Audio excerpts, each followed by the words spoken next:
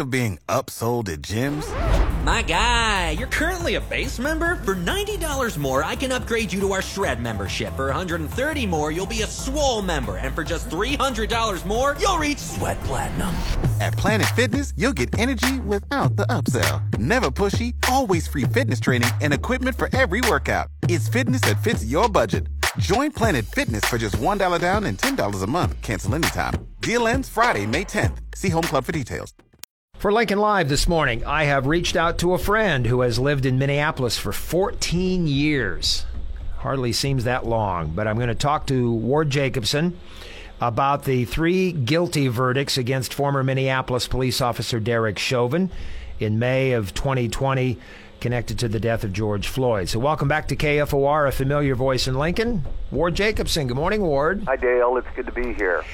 Gosh, 14 years. Doesn't seem like you've been away that long, but you have. I know. It's, I was just thinking about this 2 days ago when we got the word that Walter Mondale had died. I always admired that guy. I really thought he was a neat guy and a decent man.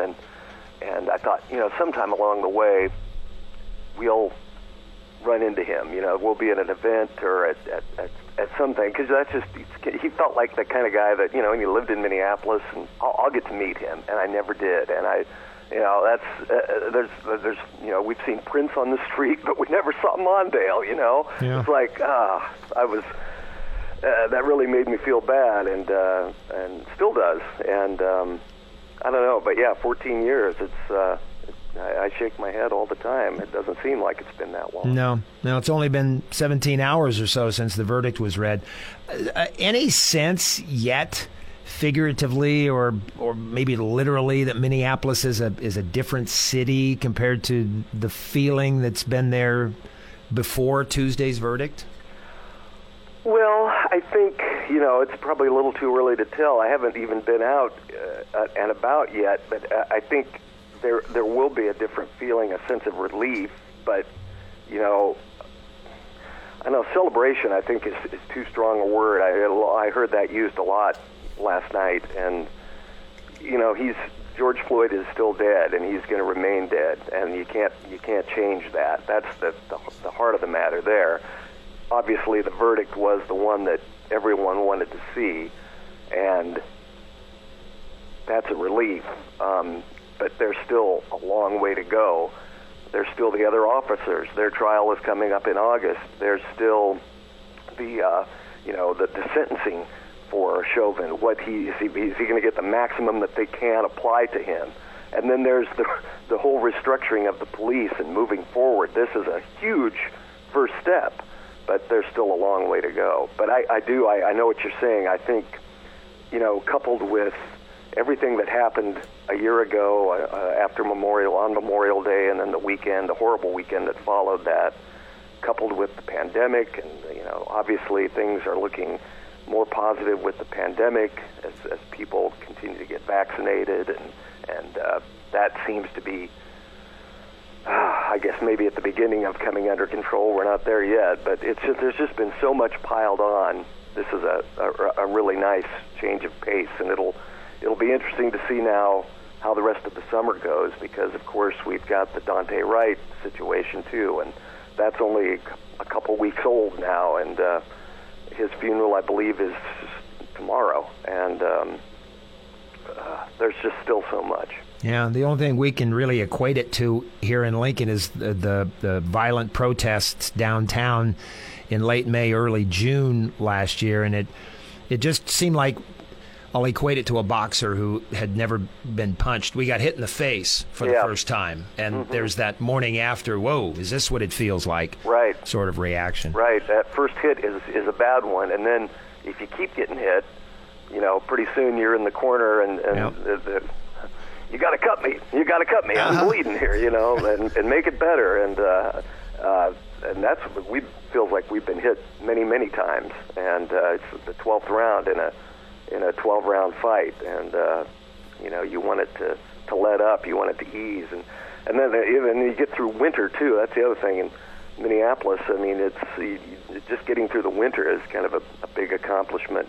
People thrive in the winter, but it's still winter and it's harsh. And this year, I think Lincoln actually had maybe a worse winter than we did. But cold. You look. The point being, you look forward to spring, you look forward to summer, and last year that never happened. Obviously, it was just dread the entire summer, and this year you want that to change a little bit. Although this is obviously something that this isn't a done deal now. This is just the beginning. Ward, I heard national reports that before yesterday's verdict, people in Minneapolis, don't know to what extent, but they were making two sets of plans. One, if the verdict was all guilty, which it was, and two, if the verdict was anything less than that. Mm-hmm. Was that just national? No, I don't think so. I mean, did that happen? I hadn't actually heard that, but I can believe that. A lot of people left town last year. After those 4 days that followed George Floyd's death, that led to that weekend. It was Memorial Day, and then Tuesday, Wednesday, Thursday, Friday, and then that weekend that followed. That week was one of the more surreal weeks I can remember. And a lot of people, if you had small kids, they went elsewhere. And it was harder to do that because it was the height of the pandemic. I mean, we were in the early stages still of the pandemic. You didn't know what you could do and where you could travel. But a lot of people just sucked it up and did that and went to relatives in other states. And I think there was a lot of talk about doing that again, this year based on how this verdict, because within a month after all of this happened last year, they started talking about, well, now the next thing is going to be the trial, and what are they going to do to this guy? Chauvin was arrested, then he made bail. That people couldn't believe that. And then of course the focus came on the trial. Are we going to get justice here? And there was talk of, if this verdict doesn't go the right way, what's this summer going to look like, and where are we going to go, and what are we going to do? And did I hear you correctly yesterday when you and I were talking? Where did schools make preparation changes in prep for the verdict? Yeah, and that came actually late. We were outside Friday afternoon, last Friday, and got the email like at 2:00 in the afternoon saying, Minneapolis public schools have decided next week, on the basis of what we think is there's going to be, the jurors are going to start deliberations on Monday. There could be a verdict as soon as Tuesday. I think they anticipated a fairly quick verdict, but who knows? But they decided to move all schooling back to in-home schooling, online learning, because they just didn't want students out. Most of it was based on busing and not being able to travel as smoothly through the city for those 3 days based on what might happen in the aftermath, and not being able to get students to school on time. That was basically what they were looking at. But they've been putting students back into in-house schooling, in-person learning. They've kind of been spreading that out. Our son went back in late February, and he's been back for a while. But now today and tomorrow and Friday, he's going to be home doing online schooling. So yeah, they took that measure. Ward, clarify something for me here. I've heard nationally a number of times about this no police zone in downtown Minneapolis. Is that true, literally true? No police allowed in a certain area? I'm not sure exactly how that works, Dale, because frankly, I haven't been downtown I drive through there, but I don't go there at night, and I'm not exactly sure how that works. I don't think it's literally like that. It's kind of like the whole, when they said defunding the police, mm-hmm. People took that literally, like we're not going to give any money to the police. It doesn't mean that. I think it's more of a restrictive zone, okay, where they're not as involved. There's so much that needs to be looked at there, and with the pandemic, there's so many businesses that have left downtown Minneapolis. I'm really interested to see what's going to happen there, because that's a big puzzle right now, and I can't answer that completely accurately, Dale, because I don't know exactly how that works, but I don't think it's a literal interpretation. Okay. Well, what have you heard? We're running out of time. What have you heard about promises that have been made, or what's ahead for Minneapolis in terms of turning this thing around? They continue to talk about how they're going to make these reforms. The Black Lives Matter folks are working with the city council, with the mayor, with the police chief, and what needs to be done as far as where not less.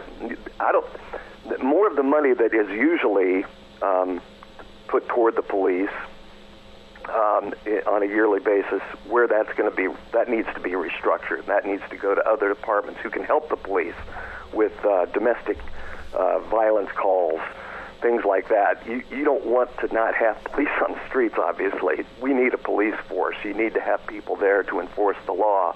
What needs to change, though, is, case in point with the Dante Wright thing, with a registration sticker or something that's not up to date. Is that really necessary to be pulling someone over, specifically a person, a man of color, to pull them over on the street to ask them about that?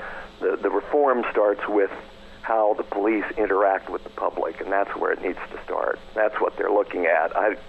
There's still a long, long way to go, because things were proposed immediately a year ago after all of this happened, and it seemed like it was way too much, way too fast. So they've dialed that back a little bit, and this is a start, but there's still a lot of work that needs to be done. All right. And you and Steph and Seth, everybody's safe? Oh, yeah. Okay. It's we're right in Minneapolis. We're a couple of miles from downtown. We're a mile from the 3rd Precinct that burned last year, about 3 miles from where George Floyd died. So we're right in the heart of it, and it's been interesting, but it's good people here. There are a lot of good people here, and I hope that it gets to the point where, Dale, when you and I get into our car to go drive to the store to buy whatever we need, we don't even think twice about getting into the car and driving somewhere, because we're a white man, and you just don't give that a thought. But it's literally that. I mean, there are people of color, specifically black males, who are afraid to get in their car and drive anywhere. And you just can't have that. You can't have that in the United States of America in 2021. That's got to change. That is the exact example that I run through my head all the time and talk about about the privilege that white people have in this country, and how this country needs, white people in particular, need to get a little uncomfortable in where we are and what we hear and what kind of conversations we have. And so, exactly. we're thinking alike.